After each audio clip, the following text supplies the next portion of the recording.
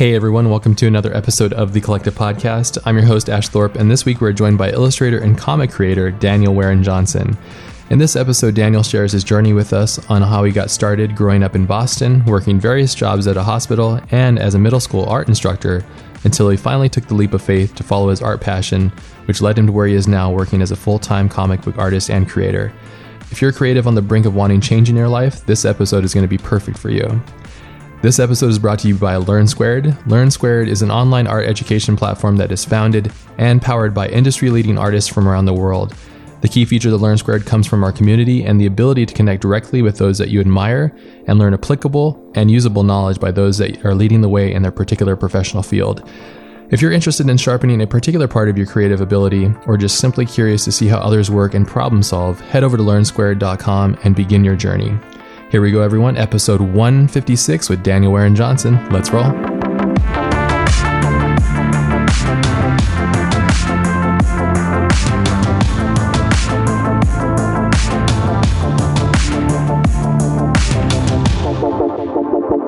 One of my favorite things about living in this era is literally I was scrolling through Instagram as I do before I go to bed or something, and I was looking through art, and then it tags you in things that you kind of constantly like.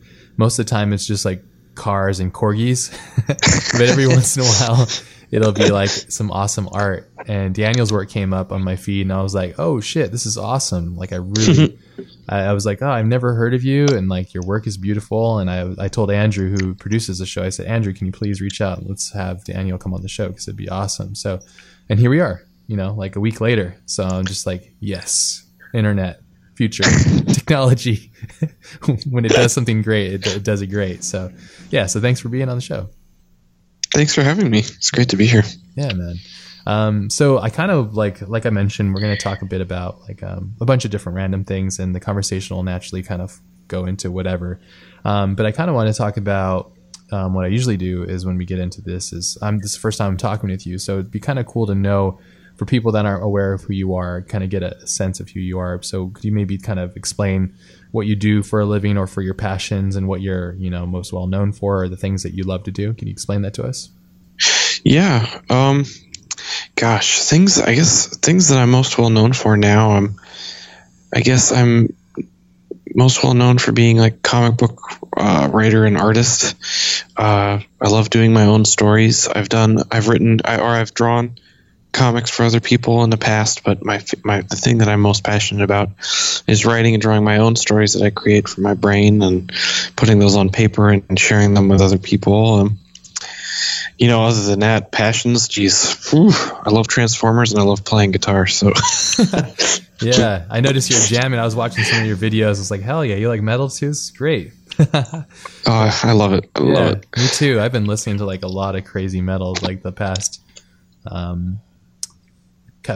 like couple months. I've been like on this crazy metal tip. I've been like obsessed with the latest Norma Jean album. I don't know if you like hardcore, but oh man, Norma Jean and me have a history. Oh yeah, for sure. Okay, good. Okay, yeah. Have you seen? We go back all the way to 2005. Oh, okay, yeah, me too. Back when Josh Scogin was still in the band. Yeah, that was the other lead singer, right? That was the lead singer before the one I have now, and then remember the really long song titles that they would have? Yeah, yeah, and then they had Aaron Weiss from Me Without You. Yeah, come and do guest vocals. Yeah. Me Without You is my favorite band. So there we go. Anyway, okay. So we're speaking similar language then here. So yeah. But yeah, I love a good hardcore, man. And their latest album, I mean, I'm not sure if you're a fan of the latest or the newest singer, but for me, it's just like, it just does it in so many different levels. It's just really, they just keep getting better. So it's just awesome. So that's awesome that they kind of came out of that like kind of post Christian metal scene, the hardcore like Midwestern scene, and they're kind of like doing their own thing now. It's cool. Yeah, it's almost like they're becoming more melodic, and kind of like lots of different pieces of, say, like Thrice and Deftones or something are folded into the mold, and in the best of ways. I'm not saying in any way other than just awesome music, great music. Indeed. It's great to have it. So yeah, and I was going to ask you that because I was going to segue, because your art has so much energy. That's the one thing I instantly was drawn towards, because as an artist myself, it's so easy to get caught up in the details for me personally.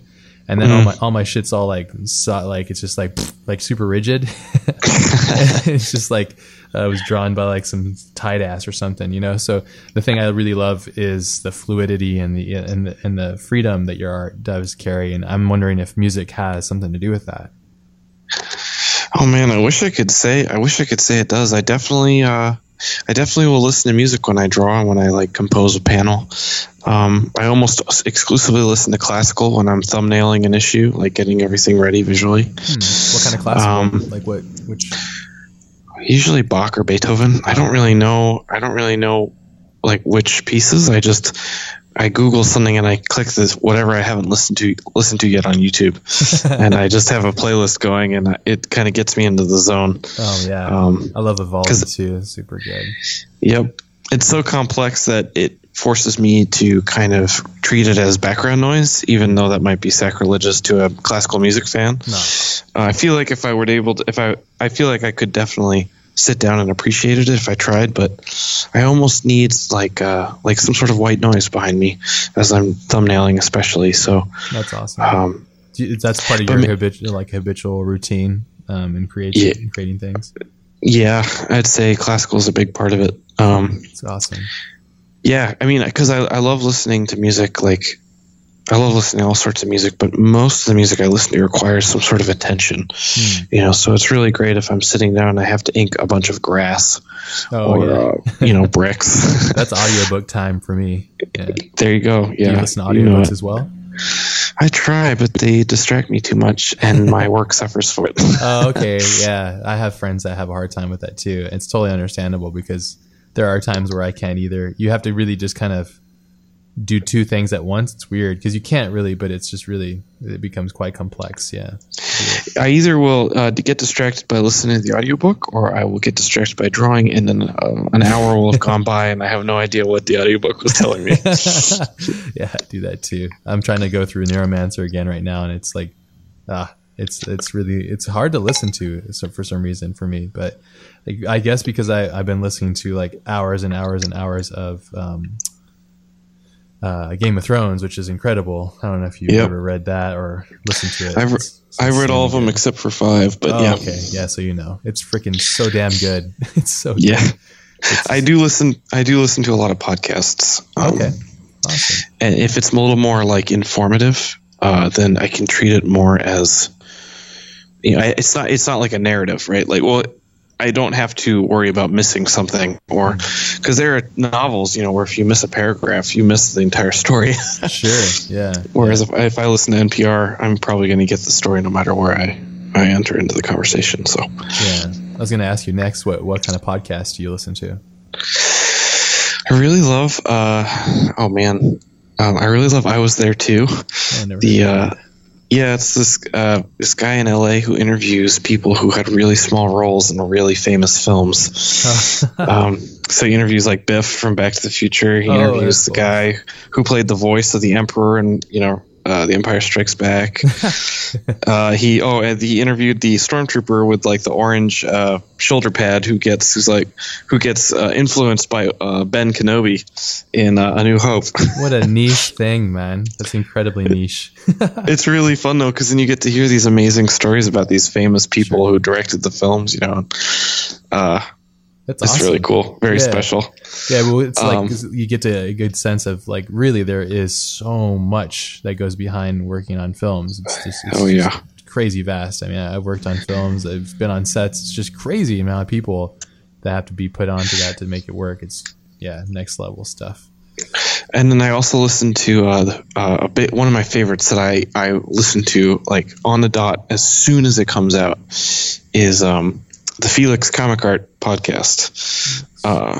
So Felix is my art rep. His name's Felix Liu. He's based out of San Francisco, and he deals with all my original art. All of it gets sent to him. He sends it out to people who would buy my art for my comics, and he also has a podcast where he talks about original art with other collectors. And he's had some amazing guests on there talking about this very niche thing, collecting original comic book art. Yeah. People like Glenn Danzig, who is a huge comic book art fan. Yeah, he is. Yeah. He just had Robert Kirkman on, who loves the 90s stuff, like Youngblood and the Rob Liefeld original pages. Yeah.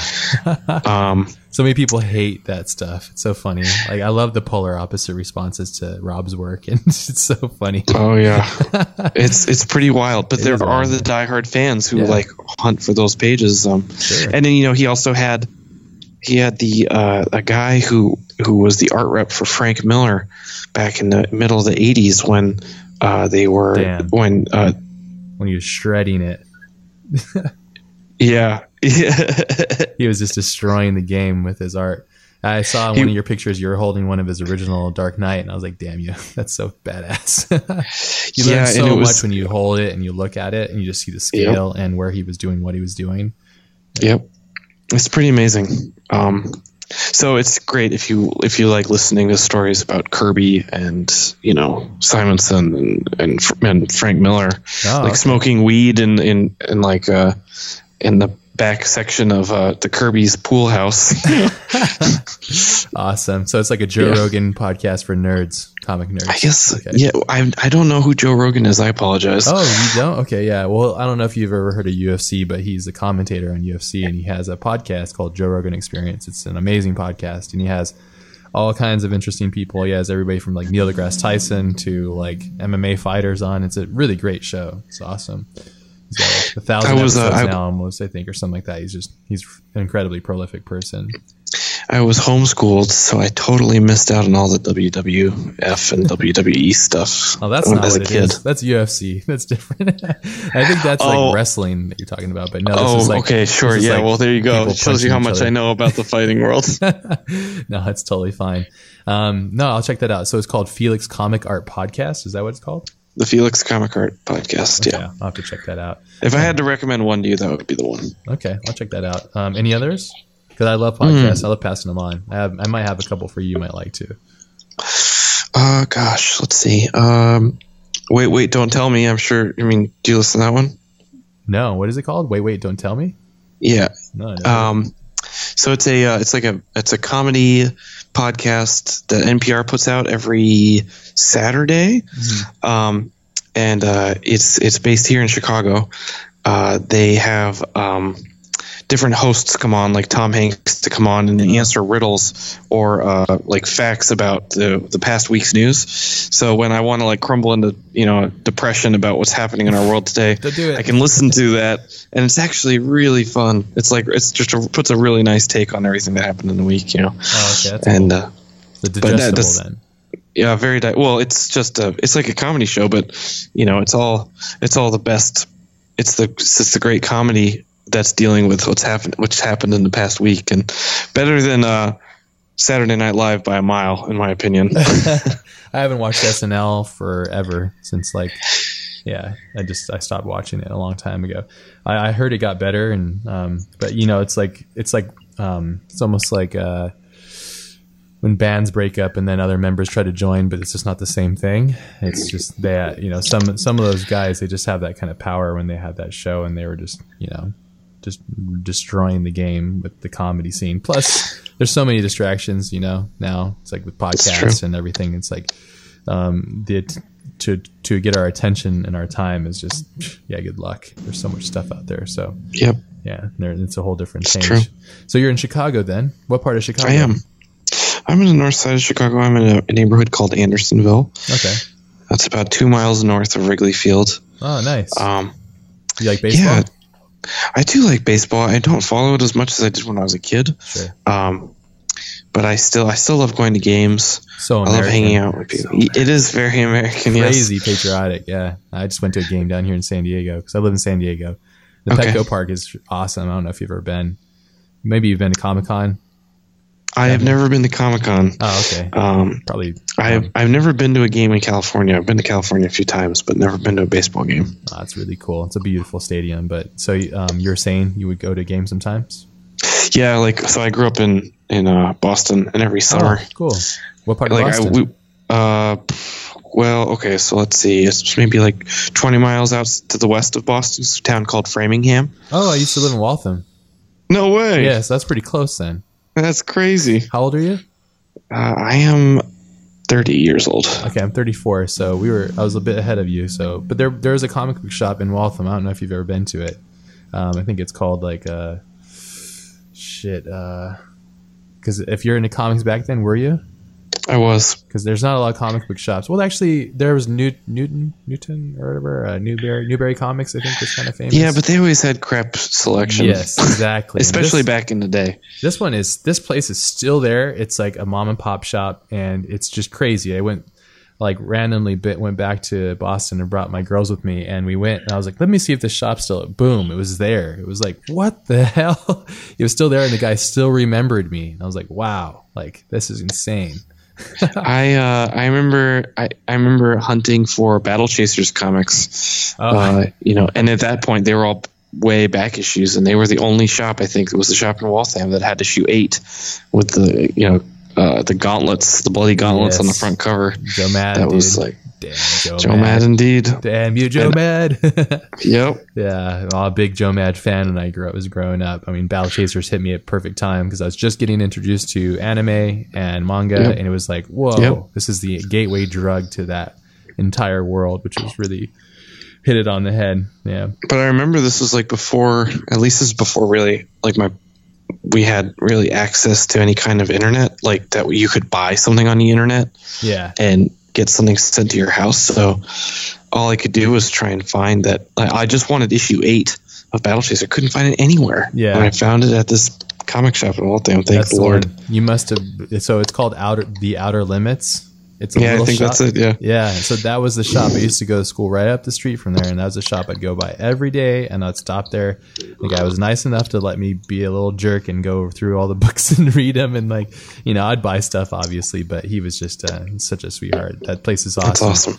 You got to love those things. I was incredibly amazed that it was still there. Like, honestly, I was completely blown away that it was there, because I was just thinking, comics are on their way out, but I think that there's enough of a tribe of people that appreciate comics in that area to support that store, because places like Newberry, like you said, they're just out to make a buck, it felt like, whereas the shop is out to make a buck. Every business is, of course, but their ambitions are differently, so, and you just had just tons of stuff, and I was there, I was like, okay, I have to buy stuff, so I bought a bunch of comics back with me, even comics that I already had. But yeah, great memories. That place is awesome. So, that's ironic. Probably cross paths at some point then. Flipping through. I probably bought all the other Battle Chasers then. No, man, that's awesome. So, Chicago. Now you used to live in Boston. Comics. I want to talk a little bit about inspirations. What triggered this for you? What got you into doing this? Why did you decide to do this? Because this is very niche, right? To do this kind of stuff, and especially building your own worlds and stuff too. So, like comic books and stuff. Yeah, it's in general, this kind of, everybody's like, hey, be a lawyer or a doctor or a mechanic or engineer or something. I don't know how many % of the world population does comic book art. It's very rare. Right. It's a decision. That's what I'm saying. So I guess it all started mostly with me stumbling on Calvin and Hobbes. That's probably where my first, artistic journey came in with the comics medium. And from then on, I was just drawing all the time from first grade on. And, I always loved to draw, and I never really thought it was a possibility to do comics. I thought pipe dream. Yeah. Never will really happen. And it's not like my parents at any point were like, "Oh, that's not a possibility." They never downplayed it. They were just like, "You got to get a job. You can do fun stuff on the side. Sure, but you need to have something stable so you can provide for yourself and have a life or whatever." And that translated itself into teaching art. My parents really, they really strongly encouraged me to get an art teaching degree in college. And I went to school in college. I went to school at North Park University, and I got a degree in art teaching in Illinois. And it was just I really, really did not like teaching. It was really rough, especially in Chicago. There's just not enough support for a new teacher. There's not enough incentive to stay and teach well and to teach like professionally. You have to really love it and want to do it. Yeah, in some ways, it's a lot like art. There's a lot of, you must be willing to self-improve and get better and continue to go back for punishment or it's a great word for it, I think. Yeah, well, it is like, to this day, it's one of the hardest things I've ever done, is to walk into that classroom every day and face the students again and again and again. And students who have had, some of them are living nightmare lives, literally, and they cannot help but take that into the classroom with them. And so when I'm trying to teach them art, well, they don't give a crap about art. They're trying to survive. Yeah. And when I have 35, sometimes like 38 students, 10 of them have pretty intense mental handicaps or, physical disabilities that are preventing them from being able to participate in the class to the fullest extent without me. And then I have, 32 regular students who are trying to live their lives as best they can in their own way. And classrooms are too big. Yeah. The workload is too intense, and there's not enough support. So it's unfortunate because those are the future, and even like somebody that wants to help and wants to be a part of it, it's just the grueling aspect of what it takes. It's really, when you find a good teacher, that's why it's like, damn, you got to praise them the best you can, because those are really rare people. Yeah, you really do. Yeah. And I do my best with that. Also, if I talk with it, I'm older now, I'm 30. Yeah. That's not older, but you're old as shit, dude. Well, it's older than I'm just joking. It's older than a guy or a girl or a person is older than a person going into college to be an art teacher. So whenever someone, or a teacher in general, I'm like, wow, are you sure you really want to do this? Every time I meet somebody new, I'm like, whoa, you really sure? Yeah. And most of the people that I meet are very sure. So that's good. Yeah. But anyway, it's made for certain types of people too. You might just be like hypersensitive to those things and makes you like hyper aware and kind of destroys you inside, or not having the tools. Like that's how I am too. It's like, it's really difficult to communicate properly to people, but okay, so you got an art education, because that's what I did too, because I was like, that was my fallback. I was like, okay, I'm going to do this because I think that's a guaranteed like government type job. Starving artist was like a phrase that would always run in my mind growing up, so. Yes, and it was going in my parents' mind as well. They really supported me. As I said, I was homeschooled 3rd grade through 12th grade. Yeah. And it allowed me to get be privately tutored in figure drawing. And that's so cool. Who taught you then? Was it your mom or your dad, or both? My mom took on most of the responsibilities when before high school. And then when I started getting into like the middle of high school, I started taking like lower level college credits at the local college, community college. And I did some like online classes and some self-directed stuff as well. Do you regret not going to normal school, or did you enjoy the process? I mean, it's probably hard to tell, but it is hard to tell because I don't know. Yeah. I think in some ways, I don't know. It's a good question. I think no matter what, I would have. Who can say, man? I mean, yeah. I'm glad because I love my life right now. Good. But who's to say what would have happened? I can't say. Yeah. True. You don't know what you don't have, obviously. So. Yeah. I do like how I was definitely very naive through most of high school, and at first I thought that was like a really bad thing looking back on it, but I'm like, I don't know if it was that bad. Yeah. No, it's pretty good. now some it's things like, you don't need to know, or don't like. What's the point in having that in your head rolling around all the time? So yeah, ignorance is bliss in certain respects, I would say. Yeah, for sure. Yeah. But so I graduated, and I you have to do student teaching. I'm sure where you're in school in college and you have to teach with like supervision, and I hated that. And I graduated from school, and I was hospital transporter for 2 years. Just a nothing job, you know. What's that do? What's that exactly? Well, there's a big hospital pretty close to the school where I used to go, called Swedish Covenant Hospital, and if you were to come into the emergency room with like a head injury, I'd be the person who'd roll you from the emergency room to the CAT scan department. Oh, okay. And I'd come grab you and bring you back. And if you needed surgery, I'd bring you over to surgery. It was a trip, and it's a big hospital, and I knew it like the back of my hand. Huh. Was it an old one or a newer one? Like an older hospital. Oh, cool. Yeah, was it an old one? Because those have like crazy, like just feeling and weird stuff. It's funny, like they haunted that kind of feeling. Yeah, there were some. It took up maybe like 4 mini city blocks. Whoa! But each building was older than the last one. Oh. And so they were connected by skyways. So you'd go over a skyway and you'd enter a building that you could tell was way older, like carpet, you know, whatever, and then you cross over the sky bridge into another section, and you could tell that it was super new, like really nice floors, nice equipment. So, you know, and then the room sizes would change, of course, and all that stuff. So if you had to pick up somebody in an old part of the hospital, you knew that you needed a specific kind of gurney, because the majority of the gurneys that we would use wouldn't fit into the old rooms. They're too big because of tiny rooms. But yeah, I remember it was a big trip. Like, and I was still drawing, like, not as much when I was at the hospital. I had a little sketchbook with me because nurses would make me wait before I could take their patients to surgery. Sure. Just because I'm low on the totem pole and they have things to do, and so I'd be awkwardly, you know, standing there with the patient who's on my gurney. We're in the middle of the hallway, you know, and they're bored and I'm bored, and so I would ask if I could sketch them in my little sketchbook, and I'd usually give them the sketch that I made them. And that's interesting. That was fun. Yeah.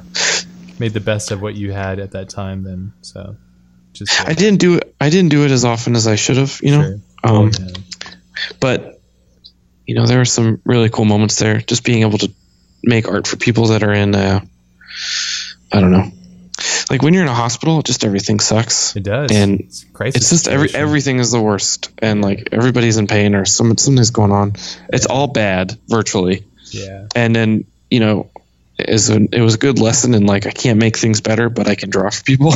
Yeah. Sometimes that's all it takes, you know, a little bit of a attention, or just like get the mind off of it, because a lot of times they're just so wound up naturally, you know, because being in a hospital for the most part, I hate being in a hospital, so I try to avoid it at all costs. I never even go for checkups and stuff. It's probably bad.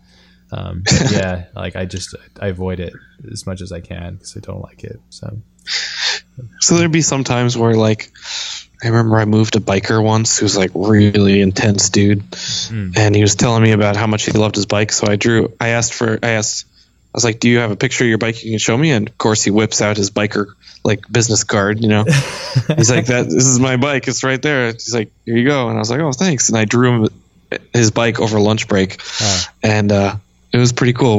We had a friendship for the rest of my time there. It was like a year and a half every time. Oh, that's awesome. How yeah, cool it was really cool. I bet he really appreciated that.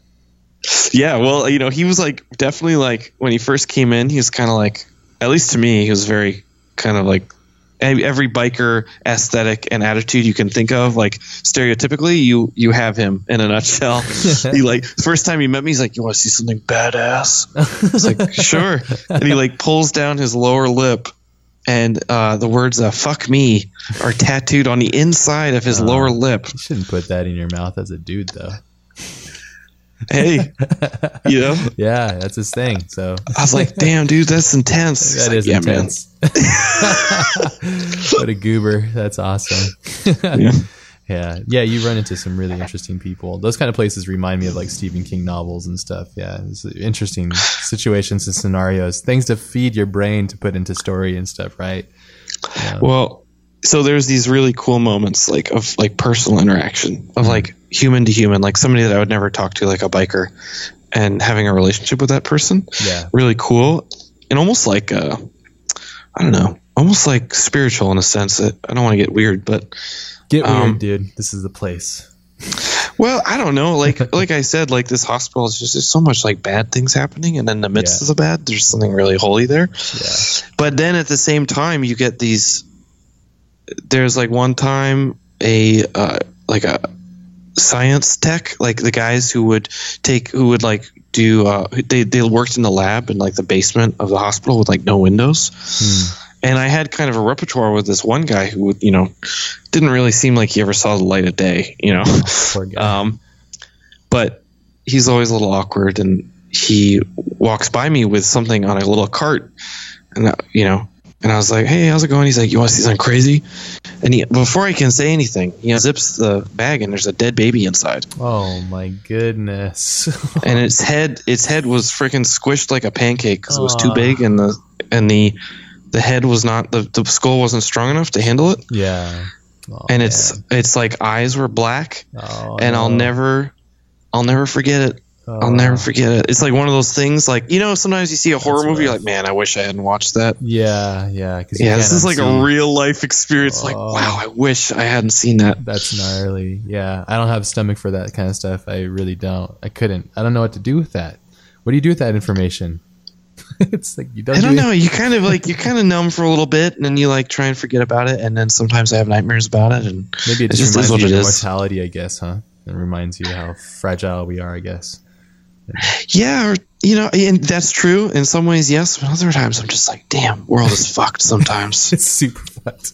Yeah, it's really interesting. A lot of it's perception, but for the most part, if we're not cautious, it does get kind of crazy, So, yeah, no, that's crazy. So you went off from that. So you went off, and then you went to doing the teaching, right? So from the hospital, then to the teaching, and then to the miserable, right? So I got married I got engaged in November of 2011. Okay.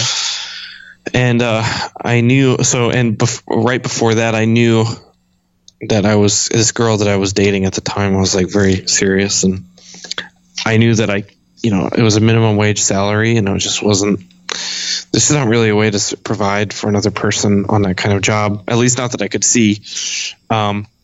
So when a teaching job literally fell into my lap, like I didn't do any work to get it. I took it just because I thought maybe this is what it's supposed to be, because I wish I could say I tried hard to get the job, but I didn't. It just literally fell in my lap.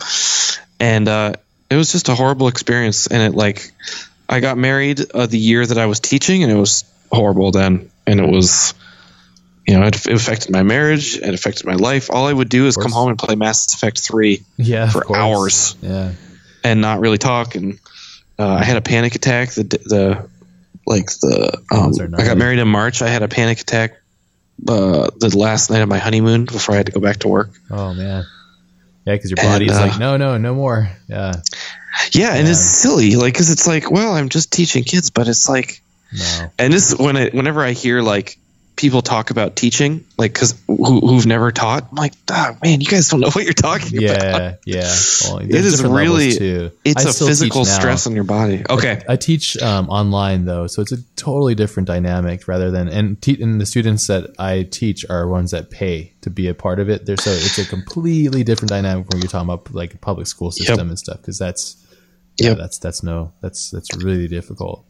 And they were all middle schoolers too. That's that age too. Their freaking bodies are exploding everywhere and just like getting paunchy and weird. Yeah. Yep. Hormones.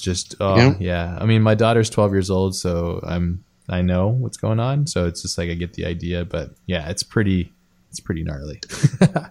Yeah, it's not an easy thing. So you decided. So where did this shift happen? You're like, okay, I had a panic attack. My life is suffering. I cannot do this anymore. So what happened? How did you make that shift in that transition? And how did you find yourself, basically? Well, it was mostly my wife. She was starting to see the physical toll and emotional toll that it was taking. And she's like, look, you've always wanted to do the art thing. Why don't you just try it? And we have this much savings. We can last for this long before you need to start looking for a job. And it's not like we can go anywhere but up. Like if we tank, and we, it's not like we really have anything to lose. And so that's awesome. I quit my job in the middle of the summer. I was like, nope, not coming back. And I hit the portfolio like bat out of hell. So you're just like, okay, you're a man on a mission. Yeah. You had this, this new chance at a possibility, and you're taking it. Did you set up like a daily routine to kind of keep you going at it strong, or what was your kind of daily habit when you were, and how long was this duration? This sabbatical, I would guess you could call it. So I knew that I was going to quit my job before the school ended.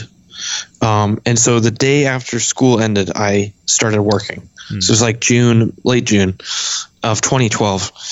And a big part of the kind of process was me just taking any art related job that I could get, whether it be illustration, comics, graphic design, like literally anything. Like business cards for like biker dudes and stuff. Anything. Yeah. I remember those days. Yeah. And I wasn't great with InDesign or Illustrator. Still not great with Illustrator, but it didn't matter. Like if somebody needs something, I'd say yes and then figure out how to do it later. Good. Yeah. Hustle. Yeah. And then, of course, there's many days of like, oh, I don't have anything. Yeah. So I decided from the get-go that I always wanted to try comics, like for real. Like I dabbled in college a little bit. I always like entertained the idea, but I was like, why don't I just make a webcomic and put it online for free and try and show people that I can do it, and maybe somebody will pay me to do it someday. Yeah. And that was Space Mullet, my first kind of comic. Yeah, it's a webcomic. And I started working on that in June of 2012, and just put everything I had into it when I wasn't working on other stuff. And if I ever got a gig, I'd destroy it, I'd just get it done super fast, or I'd turn around really as quickly as I could and then go right back to Space Mullet. That's awesome. And I did this beautiful. I love that. That makes me so happy to hear, because you took that step and then you hustled. And like I always say, like under extreme pressure, like you can only get a diamond under extreme pressure, and like that extreme pressure of that hustle, like it helped you establish. Like I love it when people go out and make their own passion projects too, because that's where the true like learning and the true love and the true exposure of who you are is revealed, I think, which is really great. Showing people, because people won't know what you have until you show them, really, and how could they, they don't know. So I think that really helps, and that's cool. And how many years now have you been doing the Space Mullet thing? 'Cause I saw that as a part of the thing that you're doing.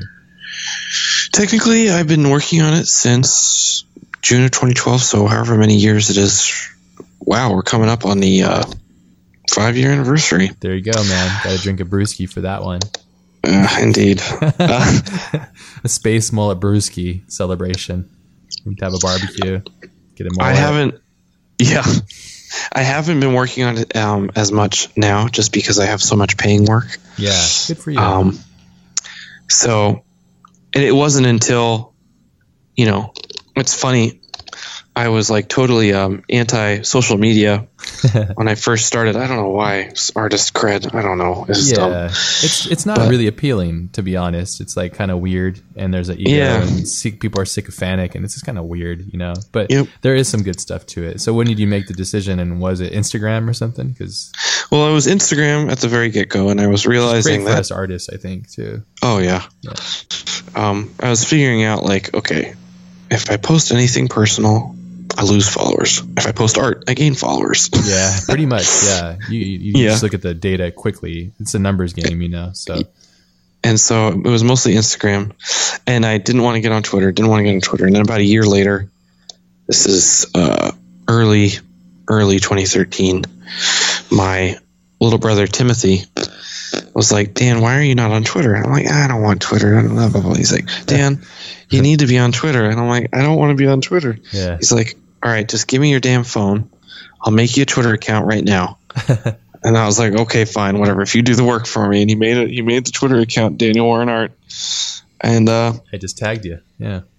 Yep. And that's what got it started. And then it was through Twitter. Every time I'd post an update on Space Mullet, I'd put it up on Twitter.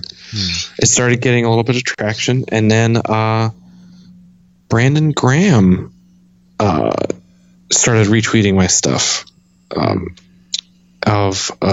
He did the Prophet reboot, and I had those. He does a bunch of different. He's an awesome dude, awesome artist, awesome storyteller, and that was around the time where I was starting to see some interest in my work, and Boom offered me a story, but it didn't turn into anything. But I was starting to get little trickles of like possible gigs here and there. Sure, yeah.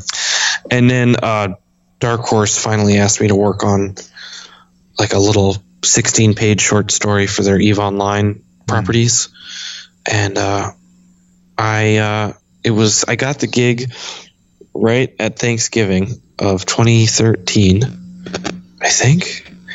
Yes, 2013. I got the gig, and the deadline was the 31st of December. Oh, you gotta love that. Oh, it's great. And I was thinking, I was like, man, I don't think anybody else is going to get theirs in on time, but I'm going to get mine in on time, and hopefully they'll give me more work. Sure enough, I got them there the New Year's Eve. I sent all the files in, and then sure enough, I got work with them 2 months later. That's awesome. On the Ghost Fleet with Donnie Cates. Oh, okay. Who was the writer of that, and that kind of led that. Then things started going from one thing to another. Sick. So, and then Dark Horse also expressed interest in publishing Space Mullet as a printed collection. Yeah.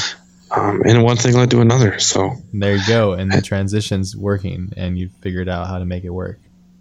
Yeah, and honestly, for a long time, at least a year, maybe a year and a half, I was like, I don't know if the comics thing.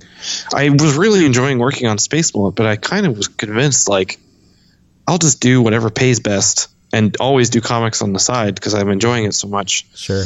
I never thought that, it would be a super viable option. And then I started realizing that the illustration work, at least the illustration work that I was getting, I'd have return clients, but they'd come back once a year. Sure. It wasn't like graphic design where it's we need new letterheads every month or whatever. It was we need this one thing for a corporate party every year. Yeah. It just wasn't feasible. And then I saw comics pays less, but there's more work. So then I started chasing after it, and that's when the Dark Horse stuff started to happen. Awesome. So, and then what's going on with them, the Dark Horse stuff that you're doing? So they published the Ghost Fleet, which went 8 issues with Donnie Cates, and then they also published the first 200 pages of Space Mullet. That's out. You can buy it on Amazon. Awesome. I'll buy it tonight. Awesome. Yeah, I support you, man. This is great. I love it. And you're living the dream, and you're doing it for people that necessarily didn't do it for themselves, and you're making it happen. So I laugh, and to myself, I usually I always say I'm a failed comic book artist, but I figured out how to do it in other ways, as design or 3D or whatever. I definitely do still have a huge affinity and love for comics and stuff, but it is a difficult thing for me personally. It's just the way that it works in my head. It's just a little bit weird, I guess. It's hard to explain, and I don't know. I never was able to really click with making that sequential art, and a lot of it's just taking that deep dive because it is so investing to be good at comics. It is a life changing thing. To really dedicate yourself to being good at it. You could be decent at it, but when you want to really be good at it, it takes you have to take that deep dive into it. So. Well, I was seeing the drawings on Twitter. You're pretty dope. You've got some sweet skills. Thanks, man. You're being kind, but no, I love drawing. I think a lot of it just comes directly from a place of just love, And you have I'm sorry, I didn't mean to interrupt. No, what's up? Oh, I was seeing that, The Lost Boy. Tell me about that. Is that a comic that you're working on, or just a kind of property, or? Yeah. So, just like you mentioned earlier, and I was just going to get into that next, is that you love to make your own worlds and creations and stuff too. And I have the same thing. For the most part, my daily operation is working on feature films and stuff and helping directors with their own thing. But for me, I'm when I have my spare time, I love to draw and make my own comics and art and all that kind of stuff. And I'm slowly working on the book for that. But it's basically a world that I created with my very close friend, Anthony Scott Burns. Him and I are like two peas in a pod. So, and it's just it's a world that there's no humans that exist in it. I won't get into too much detail into it because we're still developing it. We're actually developing it with Fox and Turner right now. Cool. Feature film stuff, but that stuff just takes forever. So But yeah, it's just mainly it's just this world that I've created, and it's just gets really crazy, and it's unlike anything else that's been out there, and it's quite unique and authentic, and yeah, it's a lot of fun. It's just another excuse for me to basically chase dreams from my childhood and really kind of just chase dreams, basically have fun with it, and have an excuse to kind of go off and just doodle and make things and stuff, and not be so serious about things, so. But. Well, I love the design of that. I'm not sure what his name is, but he pops up a lot in your Twitter feed, and I really dig him. Oh, cool. Yeah, it's just the LB. It's like the main character, but they change bodies because they can, so they can switch off parts and body parts and stuff, but they retain the same face or part of the head. So, but they're constantly shifting off. So. It's like imagine Legos that move, and ultra-violent Legos, I guess, if that's the case for it. But no, I think you appreciate it, and it's just it's a lot of fun. Basically, it's just an excuse for me to get away from the design stuff and the 3D stuff, and to just draw again. I would just get lost as a kid, and it was just a good excuse to get back to that world. Well, if there was a comic about that guy in your style, I'd read it. Oh, there you go. Awesome. Well, I appreciate it. So eventually, I think the problem for me is I'm kind of like, well, I wouldn't say I'm obviously not nearly as good as like a Kim Jung-gi, but he kind of doesn't do comics really, but he just draws stuff that he likes. Yep. So that's kind of like what I'm at, but I just feel like, well, what the shit am I? Like, I'm just like like an artist that just likes to draw stuff. But I for the longest time, because I see you do a lot of commissions, and I think that's really badass, and I've done them too, but they're really difficult for me because I have to like really understand the character and everything, and like be passionate about it, and understand like the energy that it looks like you put a lot of miles in, so you got it down. But for me, it was always really difficult. So. How do you approach commissions? Because I noticed you do a lot of them, and I would love to actually get some information about possibly, if you'd be interested, I'd love to commission you at some point to do one. So of your liking too. So yeah, that'd be awesome. Yeah. Well, it has a lot to do with my art rep, Felix Liu, of Felix Comic Art podcast. Yes, well, so he has the podcast, but his main thing is that he's an art rep for a bunch of different artists. Okay. Which you can see at felixcomicart.com. Okay. But he reps guys like James Herron and Nick Dragata and like Scotty Young. Like, he's got some big players, which is great. They're great guys too. I've been here before. Yeah. Yeah. So he approached me. He said that he really liked my stuff, and he was wondering if I ever needed an art rep, and I said yes, and then he put the Ghost Fleet pages up online to sell, and then he was also having me do commissions for people that were interested. And at first, I was just kind of cranking through them, because when I would go to comic shows, when I was still trying to get the word out about Space Mullet, I would just in 2012, I went to Wizard World Chicago, and the table's like $600 or something ridiculous, and I don't want to go and not make any money and just like have my book and then eat $600. Yeah. I would half my table was devoted to Space Mullet. The other half had a big banner, which was I draw likeness portraits of you as a zombie. Art prostitution, baby. Yeah, well, you gotta make it happen. Yeah, people would come up and they'd pay me. I'd take a photo of them on my phone, and then I would sketch them. Awesome. And like 20 minutes as a full-on zombie, and then I would come home with enough money to like pay the rent maybe a few times over. And then also like I would get some other people who'd be like, "Hey, tell me about Space Mullet. I don't care about the zombie portraits." And that's what I was really after. Yeah. And then finally, people started asking me when I was with Felix.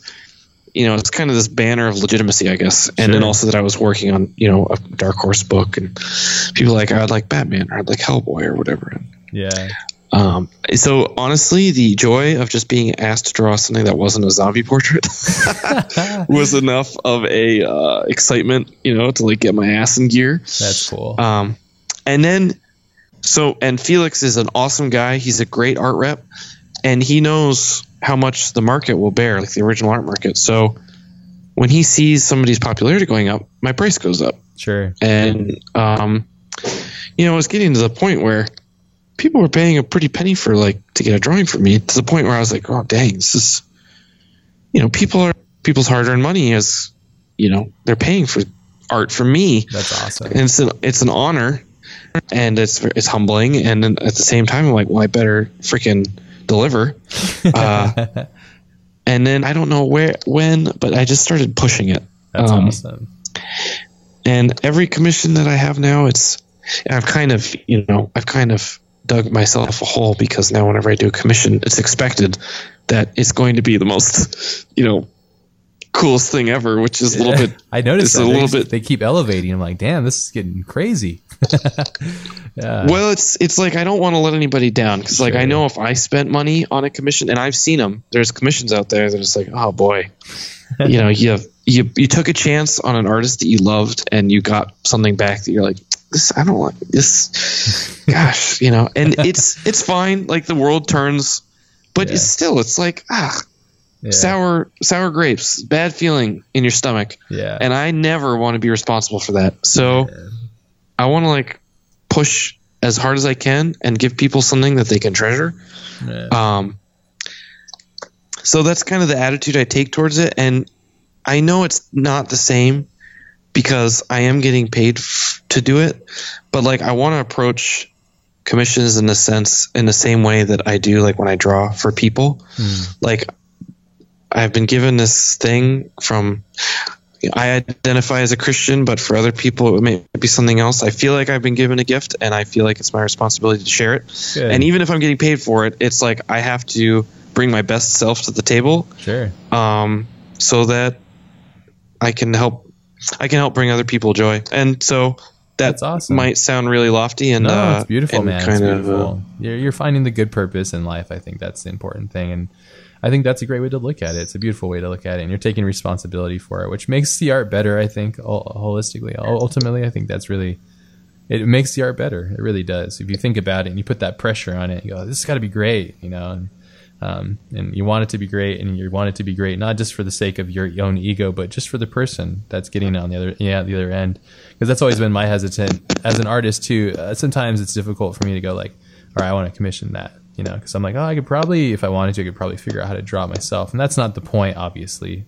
And that sounds probably really bad, but I'm just saying, I always worry that I'm going to get some really crappy thing, or they might just drop the ball, So, because I've seen that too. I'm like, oh damn, that doesn't look very good.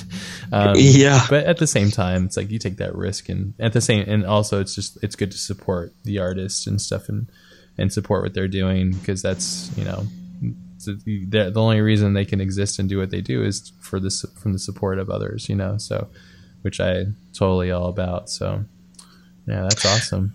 Yeah, well, definitely. I'll have to. I don't know how it works. I guess I'll get the information to talk with Felix. So, but maybe we could do a trade or something. Yeah, of course. Yeah, any of that kind of stuff is I'm totally down for that. Draw you Lost Boy or some, or whatever. That'd be awesome. I'd love that. Yeah.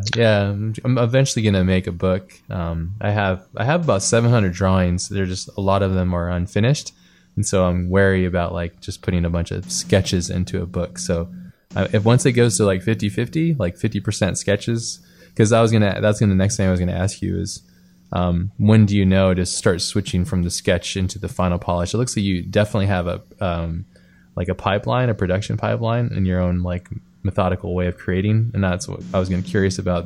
Your steps and your approach to coming from an idea to the final completion, and if you had something interesting or a piece of advice to help others when they're trying to take on something as big as a panel, a blank white piece of paper, basically. The enemy. Yeah. I guess the most important thing for me when it comes to laying out a page, composition, and then also commissions, is having a plan before I go and getting my bad ideas out first.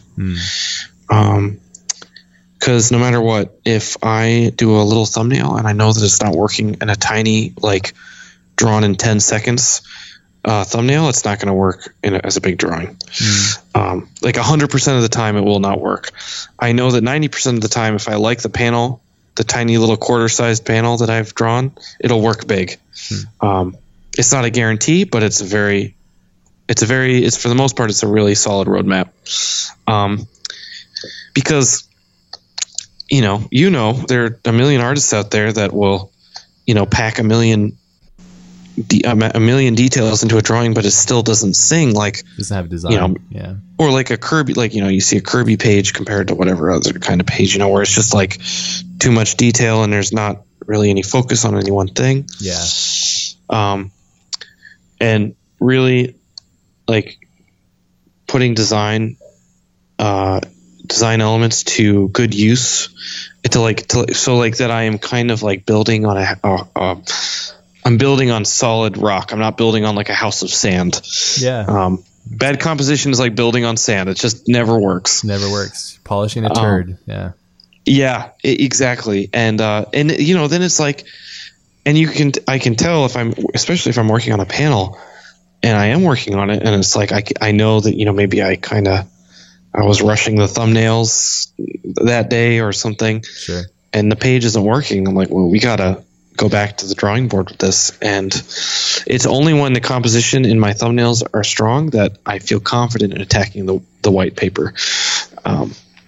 So I guess planning is what I would say, because honestly, once the composition is there, I mostly just burn rubber. I mean, it very rarely takes me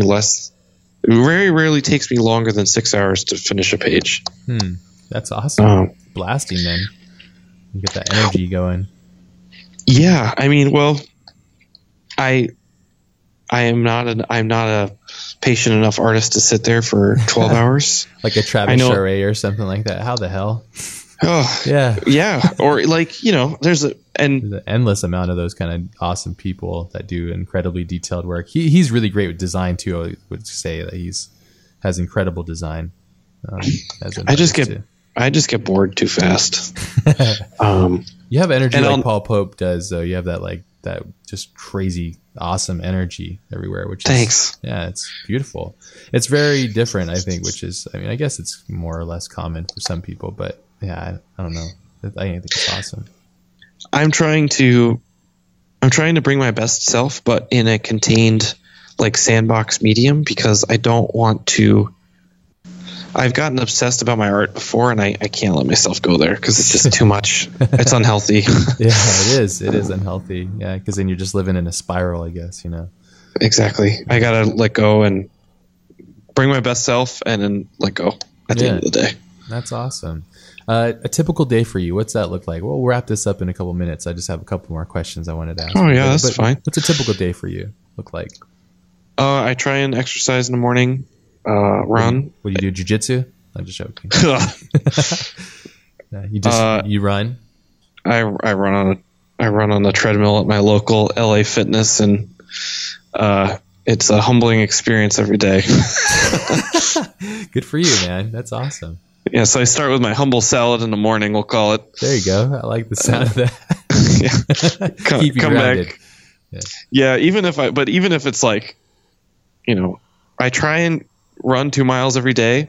Usually I don't make it, or like I do it, but it's like watching a horrid, like, half human husk, like groping along on the treadmill. And what's really depressing is that when there's like 70-year-olds going like burning rubber on the treadmill next to you. How dare they? Yeah. Everybody metabolizes differently, all right? So everybody works at a different rate. Amen.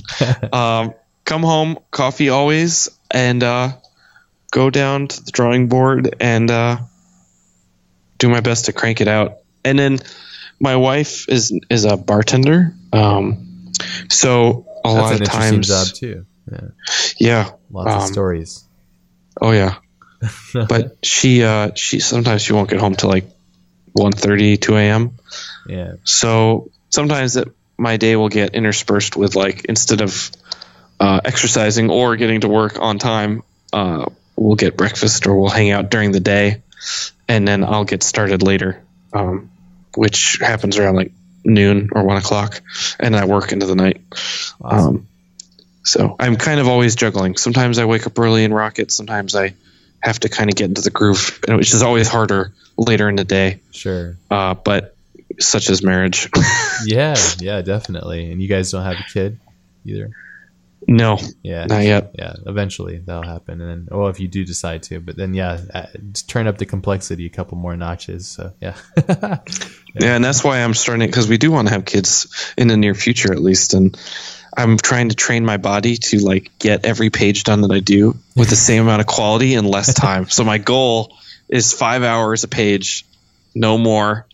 Whether there's a crazy battle scene or it's like, super simple. Yeah. So whatever it takes. I don't want to say that I'm going to cut corners, but I just, intensifying my focus and, and just being healthy about it, I guess. Sure. I mean, it is a war of attrition with this stuff, and I remember there might be a book that you might like if you haven't read it before. It's Stephen King on writing. Oh, it's awesome. Love that book. I love it because it's just, think of him as the king literally of horror genre novel. And you just, when you read that, you just understand that it's all about sitting down and getting the freaking work done, and making it happen. And that's really what just, at the end of the day, you're judged by your work and his work ethic and the way he gets his work done. You say a page, he would say 3,000 words, Yep. And I think that's I love that book. It's one of my favorites.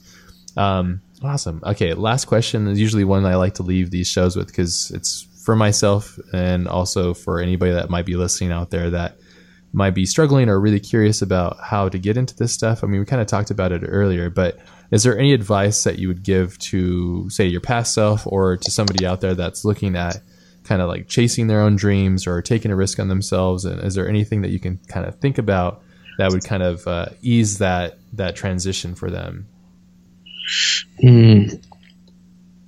Don't be an idiot. No, I'm joking. I guess I'd say if you're just starting out and you're looking at comic artists now, no matter what age you are, young or old, or middle of the road, I'd say a few things. I'd say, A, it is possible for you to do this for money. It is hard, but it is possible.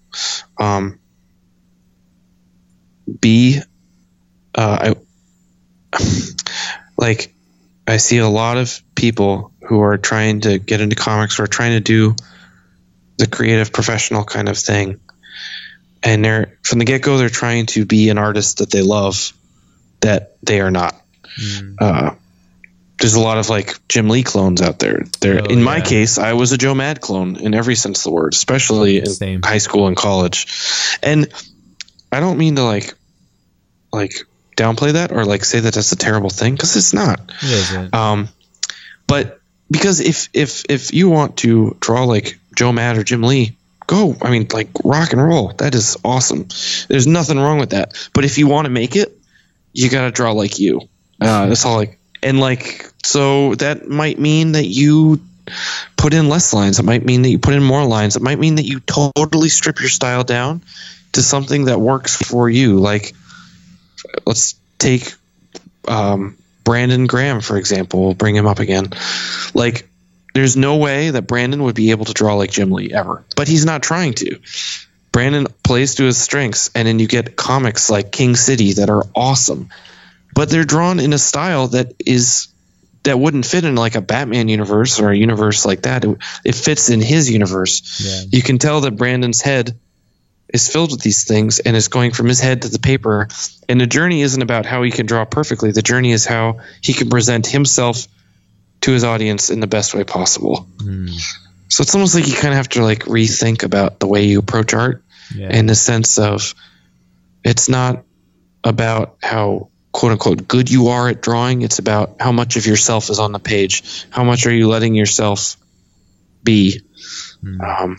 So that's kind of artsy fartsy. No, but I love that advice. That's incredible advice. Because it's so true, and it's so easy to fall into that hype beast mentality where you're seeing somebody get a lot of likes or attention, a Jim Lee or any of these people. Frank Miller, I fell into that when I first started drawing again. I was like Jeff Darrow and Frank Miller, and I still have that in my own roots, but you slowly chisel that away. And one of the lines I always remember when I get lost in that kind of stuff is I remember Frank Frazetta saying to people that would constantly copy him, and he had the most mature approach to it. He said, you can either be a first-rate you or a second-rate Frazetta. You choose. And I think that is really where you define who you are, and it's good to use it as a study and get used to it and kind of understand, like, oh, maybe my style's like this. Let me study that, and then okay, maybe my style's this, but eventually you're going to have to do you and your own thing. And I think that's really what you're supposed to be providing to the world, because it's you that they really want, not you and a version of you thinking of being somebody that you're not. It's difficult. It's difficult to do, because you're just going to fail a lot. People are going to laugh at you. No, I'm joking. They won't. Maybe they will. So, well, and Daniel it's will a for fine. sure laugh at you. So, sounds like such a jerk. Just met you. I have bad sense of humor. Sorry. Oh no, you're good. It's a fine line, and I struggle with the same thing every time I see a new Cory Walker comic, like when he was working on Invincible a few issues ago. I'm like, I have to draw like him more. And that initial surge is good because it gets you to the drawing table and it gets you excited to draw. Sure. And then you got to transform that energy into saying, like, I'm going to use the thing that made me joyful and made me excited to draw. I have to channel it into like my bloodstream and then put out what I would put out if I was me. Yeah. So, yeah. Great being yourself. Daniel, it's been amazing. I appreciate your time. You're awesome. We'll keep in touch for sure, because I definitely want to do something fun with you in regards to art. So thank you so much for being on the show and sharing your time with everybody.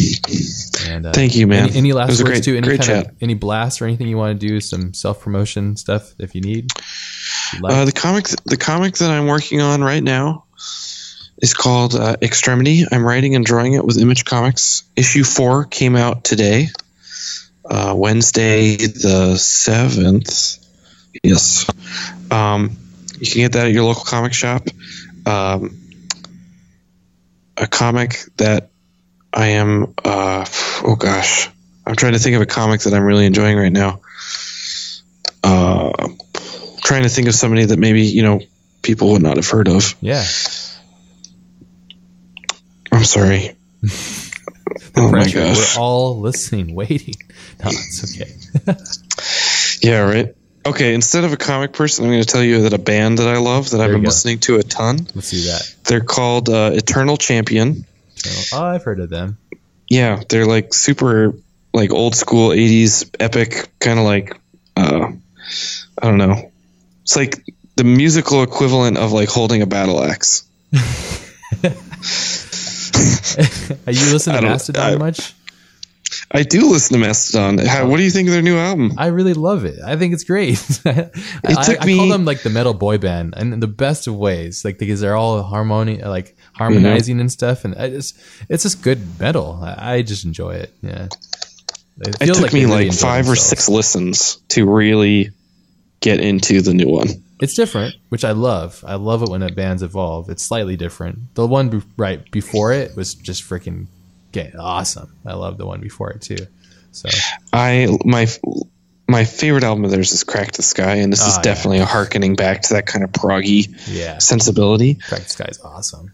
It's so good. It's so good. And it's like it's just the perfect album. It's like sad, it's uplifting, it's joyful, it's and so I just bought it on iTunes, the new album, and now it's really making the rotation. And I'm like, I went from like putting it on in my car, kind of like absorbing it. Now it's on my headphones. It's making the runs. They're moving the rounds then. Yeah, well, I go back between the drive-by truckers and metal, so that's awesome. Oh, that's awesome, man. No, definitely. I'll definitely check out Eternal Champion some more too. I was thinking of there's this other one, Wizard Lizard or something like that. It's another one I was checking out too, through a friend of mine was showing it to me. I think it's called Wizard Lizard, something like that. I can't remember. What is that? You said you were going on a metal kick right now. What are some bands that you've been checking out? Oh, well, definitely Norma Jean. Yep. Right now, I'm actually listening to the latest Alt J album, which is awesome. Really love that album. And then I was listening to As I Lay Dying, the latest album, As I Lay Dying album. I'm enjoying that. When did that come out? Pretty recently. Let's see. Because their singer went through all that hoo-ha, right? Oh, not As I Lay Dying. Sorry, Every Time I Die. I get all these names Every confused. Time I Die. Okay, I was like, whoa, they're still together? No, yeah, he tried to kill his wife. He tried to hire an assassin to kill his wife. Yeah, crazy. Yeah, and it's crazy is like I went to like a school with guys that were in the band, and so yeah, I was dang. Yeah, Every Time I Die. There's a new album I've been checking out. My buddy Nate's got me listening to that. Gojira, yeah. I really dig their sound. Crazy, just a lot of sound, just a wall of sound. Yeah, and I know that they're really big, but I've never spent any time with them, so maybe I should check them out. Check them out and check out Cloud Kicker too if you haven't listened to Cloud Kicker. Okay, yeah, Cloud Kicker is I've actually had him on the podcast, and he's just a one-man show. So you cool. Listen to it. You should check out. Let me find the good album for you so you can check out Cloud Kicker because he's got a lot of different albums. Let's see, Cloud Kicker. Yeah, he's an awesome dude that just kind of shreds and doesn't. You just kind of just okay. I'm doing this and that's it. So let's see, Cloud Kicker. I love it when people just do things because they love them and they just put it out there, and that's definitely him. I would check out the Fade album. If you're into like some heavier, like the more metal stuff, I'd check out Beacons. I'd say maybe Beacons would be good. So a good starter, and just keep in mind it's made by one guy. So yeah, it's got some rad shredding stuff though. So yeah, I think you'll dig it. I'm gonna jam that today too. So awesome. Thanks, buddy. I appreciate it. Let's please keep in touch, and thank you again for being on the show. And that concludes this week's episode. Big thank yous to Daniel for coming on the show and sharing his time with us this week. You can find links to the show notes for this week's episode at thecollectivepodcast.com/156, along with links to our Facebook, Twitter, and iTunes podcast page. Have an amazing day, everybody. Go out there, be powerful, go be prolific. Peace out.